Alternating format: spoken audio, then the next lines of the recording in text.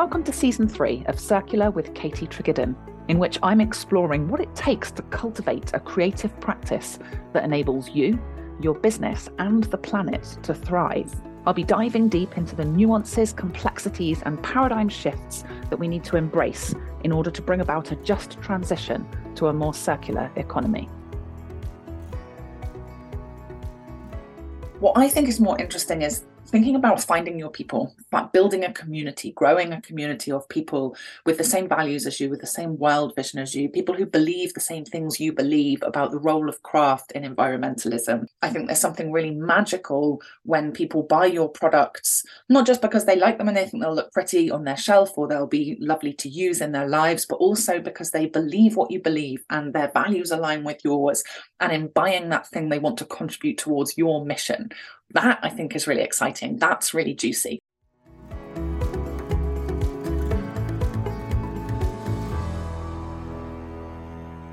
Welcome to another episode of Circular with Katie Tregiddon, in which we are talking about define. So this is one of the elements of the Making Design Circular framework, which is a framework I devised to, I guess, codify what we were already doing in Making Design Circular, which is my membership for designers, makers, craftspeople and artists who are moving towards a more circular and regenerative way of running their business. And define is all about working out your niche, your unique contribution to environmentalism, and letting go of the idea that you have to save the planet single-handedly. So enjoy, and as always, let me know what you think.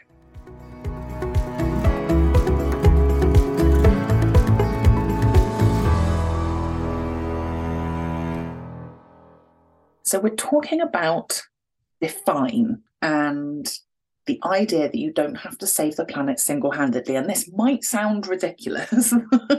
As Chris Miller says in my new book, Broken, I don't have an S on my vest. But I think a lot of us have this sense of responsibility, I guess, and overwhelm for having to solve all the environmental problems. And we can't. Like, nobody can. Even a super incredible, powerful world leader couldn't, although they could maybe try a little harder. But I think as people who run tiny businesses and have creative practices that might involve one or a handful of humans, there's only so much we can do. And actually, that can be empowering rather than defeating. So I think if we let go of this idea that we've got to save the planet single-handedly because we can't, what we can embrace and step into is that actually by identifying a really tiny niche area of focus, we can have a huge impact. And there is a story called The Starfish Story by Loren Eiseley that I would love to share with you in order to kind of make this point. It's included in his book, The Star Thrower, which is a collection of his favourite essays and poems. And this particular story is about a little girl who is walking along a beach, and there's been a big storm and lots of starfish have been thrown up onto the beach after this storm, and they're starting to dry out in the sun. So there is a danger that these thousands of starfish are all going to die. And the little girl is picking up the starfish one by one and throwing them into the ocean. And an old man asks the little girl what she's doing and says, well, you know, you can't possibly make a difference. Look at all these starfish. There's no way you can get all these starfish back into the ocean. What you're doing is pointless. And the little girl picks up another starfish and throws it back into the sea and says, well, I made a difference to that one. And I think that is the point, right? We don't have to save the planet, but if we pick a tiny area of focus, if we find our starfish, we can make a huge impact. So that is what define is all about within the Making Design Circular framework. It's about encouraging you to go niche. And there are a couple of beautiful examples of this. So there is a company in Cornwall, very near to me, called Green and Blue. And their entire company is focused around using waste clay from the English China clay industry, or waste materials from the English China clay industry, to make habitats for solitary bees. They also make habitats for birds and bats, but the focus is on solitary bees. And so there is this kind of incredibly niche area of the biodiversity crisis that they are really focusing on. And they have something called Solitary Bee Week, where once a year they encourage us all to wear our stripes, which means to wear stripy things and sort of post on social media to raise awareness for the kind of challenges that solitary bees are facing, and also to earn our stripes. So to do some things, to take some small actions that will help solitary bees. They make bee bricks and bee planters and bee posts and all sorts of products that you can incorporate within your homes and gardens that will provide habitats for solitary bees. And Brighton and Hove Council has now actually made bee bricks a legal requirement of any new development. And so you can start to see that by picking something really tiny and niche, they've actually had a huge impact. Another example I like to talk about is a lady called Action Nan, who again lives close to me here in Cornwall. And one night she watched a documentary about ocean plastic and couldn't sleep that night. Somebody should do something, she said. And at some point during her sleepless night, she decided that that somebody should be her. And so she pledged to do a beach clean on a different beach every weekend for a year, which is a fairly small pledge, right? It's not that difficult.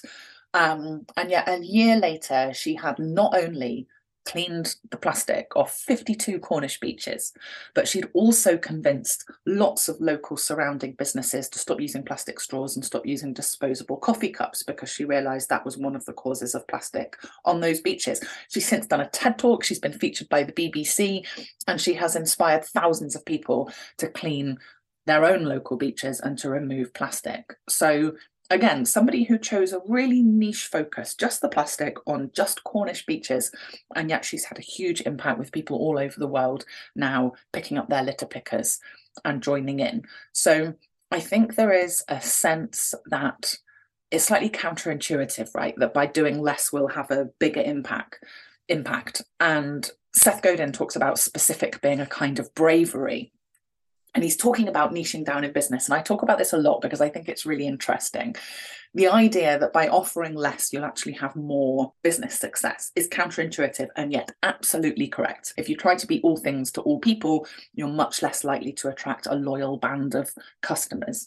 Whereas if you really focus on a very niche product, you'll have much more success because those customers that are right for you will really be attracted to what you're doing. And that requires bravery because it's counterintuitive, because it requires you to turn down business. But I think when you apply that to sustainability, it requires even more bravery, because not only have you got to believe that this approach is going to make for a successful business, you've also got to believe that the people around you are going to pick up all the other stuff, right? There's an awful lot that needs doing in environmentalism. And if we just focus on one tiny bit, if we focus on solitary bees like Green and Blue have done, who's going to deal with ocean acidification? Who's going to deal with carbon?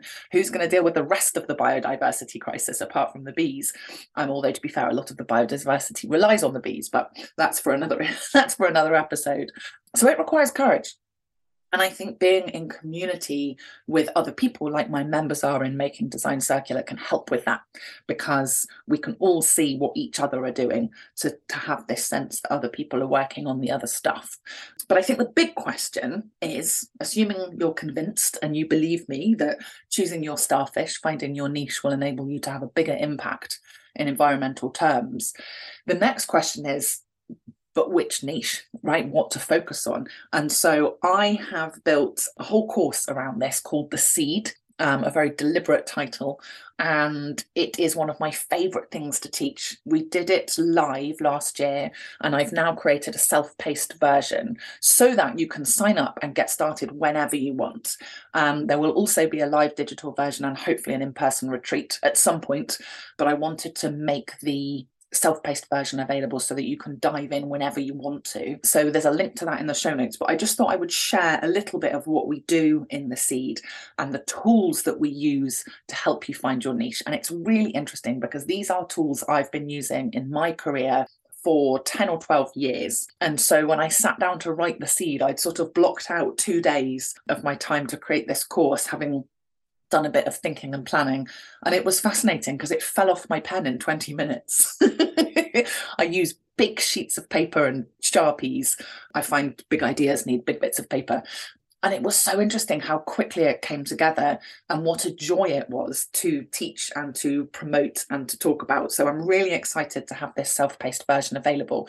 And I wanted to just share a little bit of what we go into in that course so that you can even kind of make a start now with defining your unique contribution to sustainability. So I think the interesting thing is that your unique contribution is unique to you, right? It's the way in which you personally can have the biggest impact.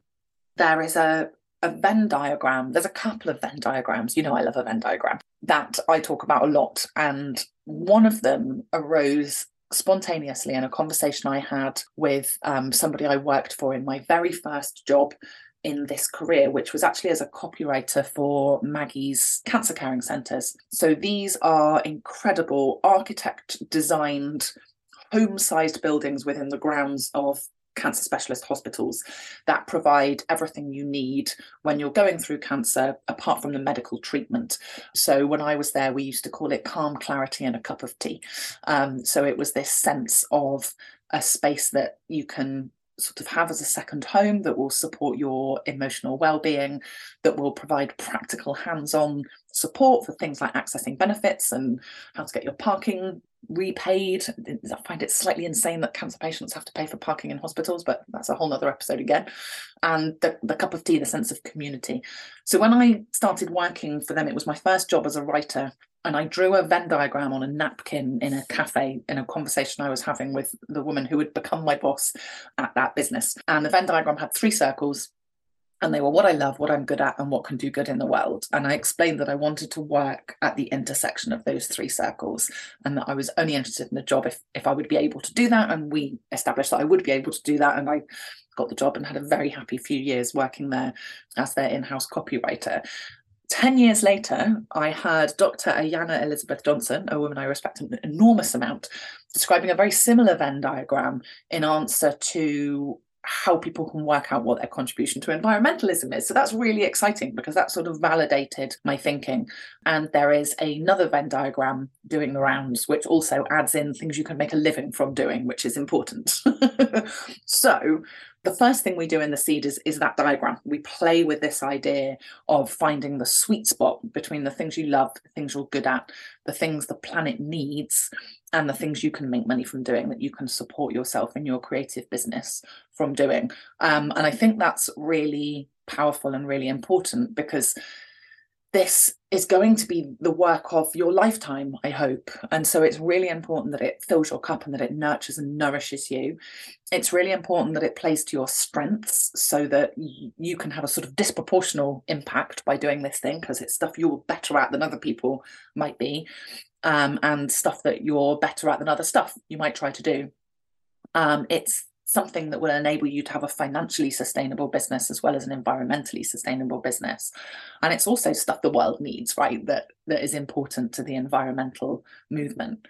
And then the next thing we do is work out what your values are, because I think it's incredibly important that this work is aligned to your values. And I talk a lot about how there is no such thing as doing environmentalism right or wrong. It's kind of a myth that we can get this stuff right or wrong. What's important is that you're doing it in a way that is aligned with your values. And we will have a whole episode with Laura Eagle, who's written an incredible book called Values First, in which we will dig into this a lot more. But it's also something we do in the seed, is we have a couple of exercises that help you to define your values. And I think I have done a lot of work over the last 10 to 12 years, and a lot of the exercises I had done sort of gave you a list of values and you circled the ones that mattered to you. And what happens, I think, with that approach often is that you can end up with the values that you think you ought to have, or the values that have been handed down to you from family or education or upbringing or sort of previous careers. And I ended up with a lot of values like hard work and integrity and courage, all of which I value. Don't get me wrong, those are important things, but those values felt heavy to me. They felt like kind of weight and duty and responsibility. And going through the exercise, which I've included in the seed, I've ended up with values like connection and curiosity and creativity spaciousness, evolution, and alignment. And those are values that excite me, that open me up, rather than sort of, it's really interesting. I'm recording on this on Zoom so I can see myself. And when I was talking about my previous set of values, my shoulders kind of hunched in and down. And when I was talking about the values I have now, my whole chest opened. And I think that's really interesting. We want values that make you feel open to the world. And we have an exercise within the seed that helps you to identify those values. And then in the episode with Laura, we'll also be talking about the boundaries that you put in place to make sure that your business remains in alignment with those values. And in working out your unique contribution to environmentalism, this niche, you want something that is in alignment with those values. It's just a complete shift when you have a business or a creative practice that is in alignment with your values. Everything suddenly comes into flow, and the people you're working with share your values. And there's just something magical that happens when you can get all of that in alignment. So that's a really exciting part of the seed.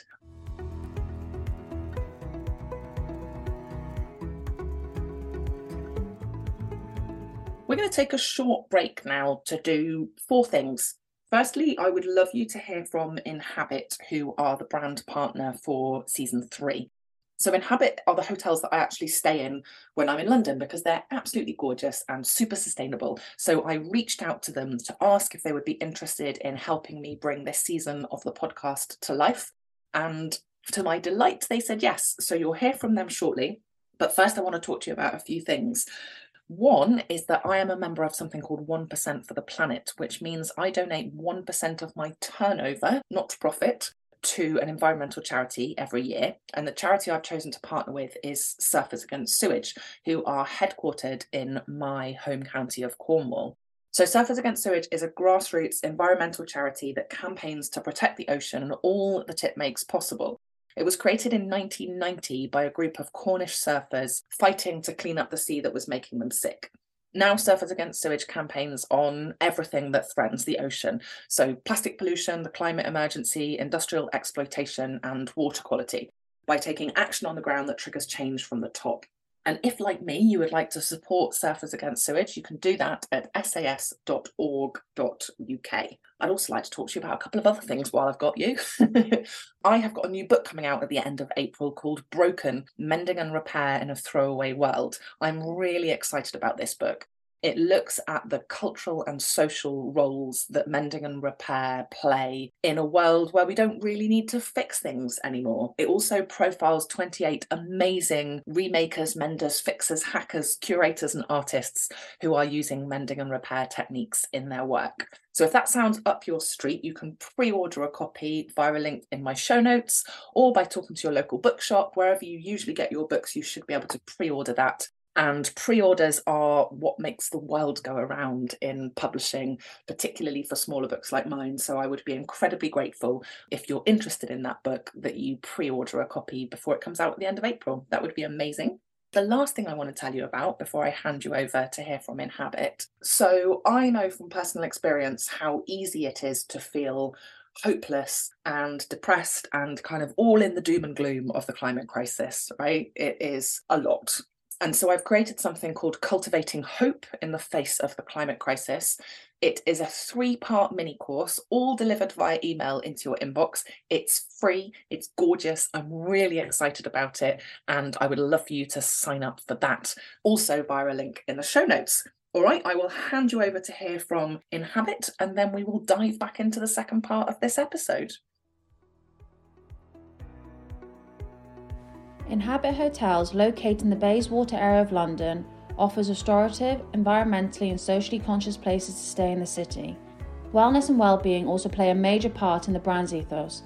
Mindfully designed for the modern traveller, everything at this new hotel has been considered with a genuine commitment to environmental initiatives and meaningful community partnerships. To find out more, please check out our Instagram at inhabit_hotels.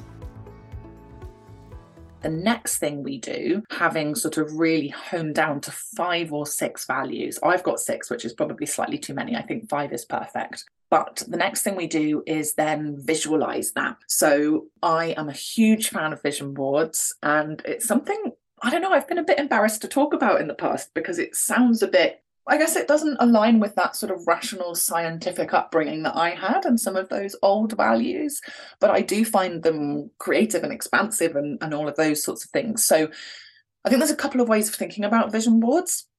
There are those who believe that you are sending a message to the universe that the universe will then deliver in quite a spiritual sense. I think for me, it's more about getting super clear on what you want and what you're aiming for, and putting that somewhere you can see it every day, so that then as you move through the world, you will spot the opportunities that align with that. You'll spot the opportunities that will get you to that. So for me, there is something a little bit magical in one of the ways. So you can kind of think in advance about the images that you want, or you can just flick through magazines and pull out the images that speak to you.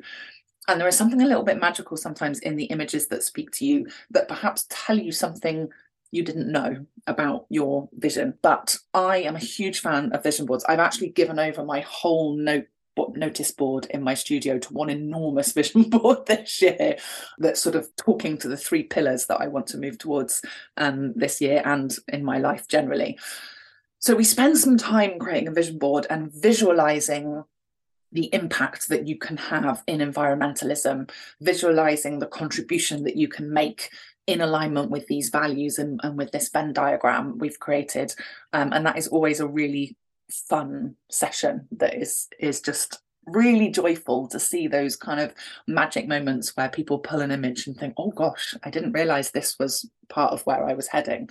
And I love seeing the vision boards that people create and hear them talk about kind of what that means for them. The next thing we do is we have a think about the people that will be part of this contribution. So if you're going to make a unique contribution to environmentalism, who else is going to be involved, right?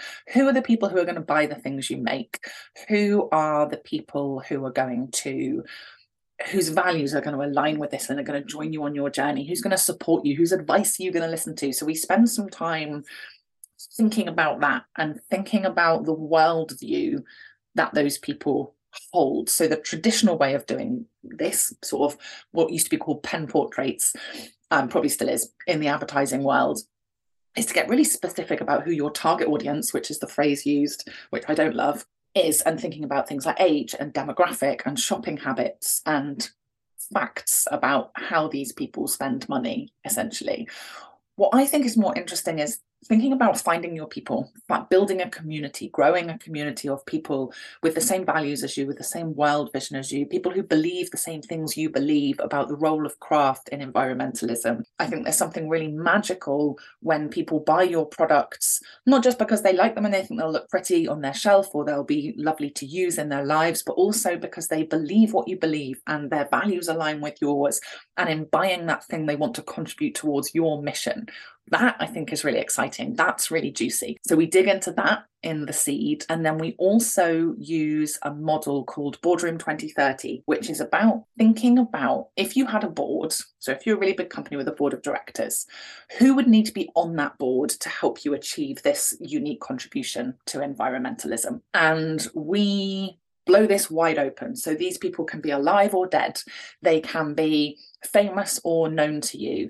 They don't even need to be humans. So when we ran this, we had a furniture designer who put an oak tree on his board and wanted to make every decision in his business in a way that that oak tree would approve of.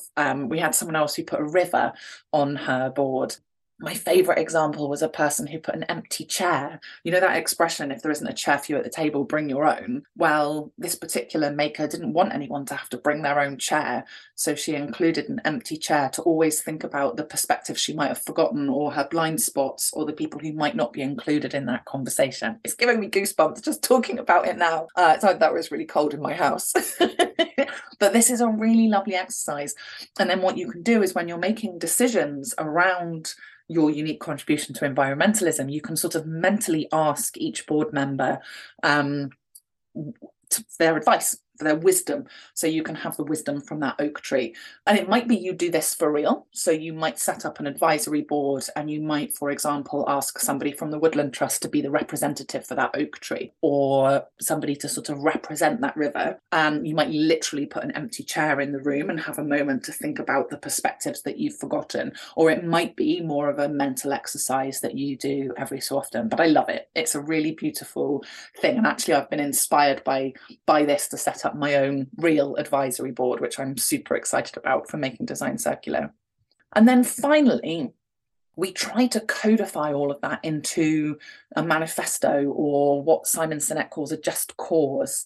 So we think about the change we want to bring about in the world and how we're going to use our gifts and our talents to bring about that change. And we try to sort of codify that into a written manifesto that can go up on your pin board as part of your massive vision board to help you move forward. So it is a really beautiful course. It's my favorite thing, and it runs across 4 sessions. And as I said, I've created a self-paced version so you can jump on board straight away and work your way through, or there will be live digital versions later in the year, and I'm hoping an in-person retreat at the beginning of next year. And you can absolutely do all 3 of those. There is value to digging back in different formats. So we will pop a link to that in the show notes, but I just wanted to talk through kind of the structure of that program, because it really beautifully illustrates what I mean when I say define as part of the Making Design Circular framework, and why it's so important to kind of have the courage to really niche down and focus and make that commitment to the difference that you can make, and only you can make, in the environmental movement. So I hope that's given you some food for thought. And as always, do hop on to DMs on Instagram if you've got any questions. I'd love to chat more. Thank you. Thank you so much for listening. If you enjoyed what you heard, follow me on Instagram at katietregiddon.1. And if you're a designer maker who's interested in sustainability, DM me the little recycling symbol and I'll add you to my close friends group, which is especially for sustainable designer makers. You might want to sign up to my e-newsletter via the link in the show notes. And it would be amazing if you could follow or review the podcast in whichever platform you're listening on. That really helps other people to find it. So that's super helpful. I want to say one last thank you to Inhabit, my gorgeous brand partner for this season, who have helped bring it to life. And I also want to give a little shout out to the Ko-fi supporters from the initiative that we did in Series 2. So Catherine Kernow, Bob Shankly, Eleanor Burke, Vicky Poulter, Leslie Curtis, Val Muddyman, David Clark and Nolan Giles all bought me a virtual coffee to help with the production of Season 3. And last but not least, I want to say a huge thank you to Kirsty Spain, whose production skills you are listening to as I speak. Thank you so much for listening.